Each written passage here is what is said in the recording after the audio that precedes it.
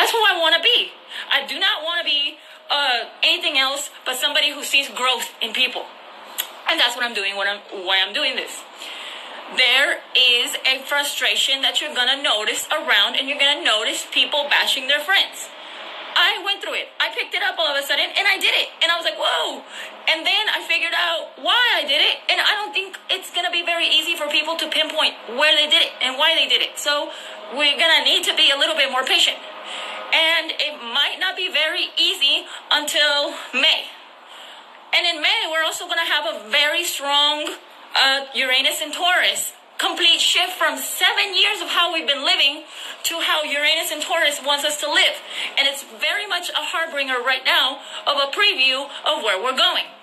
We're going to learn the algorithms, and you need to learn them before. You just need to jump it. You need to short it. And it's easy to short it. If you put on a post and you see that there's no friends there, but you know you have support and you know you have the energy, you feel energetic, it's because the algorithms are now testing. They do not want the surges of Alita Battle Angels and people that are coming out like Mr. Glass and like everything. If you're watching it, they do not want those people out yet. They want to test it a little bit. They want to see what can they do with you and where you'll end up going and the platforms that you're going to go to, because that rage will find a way. And that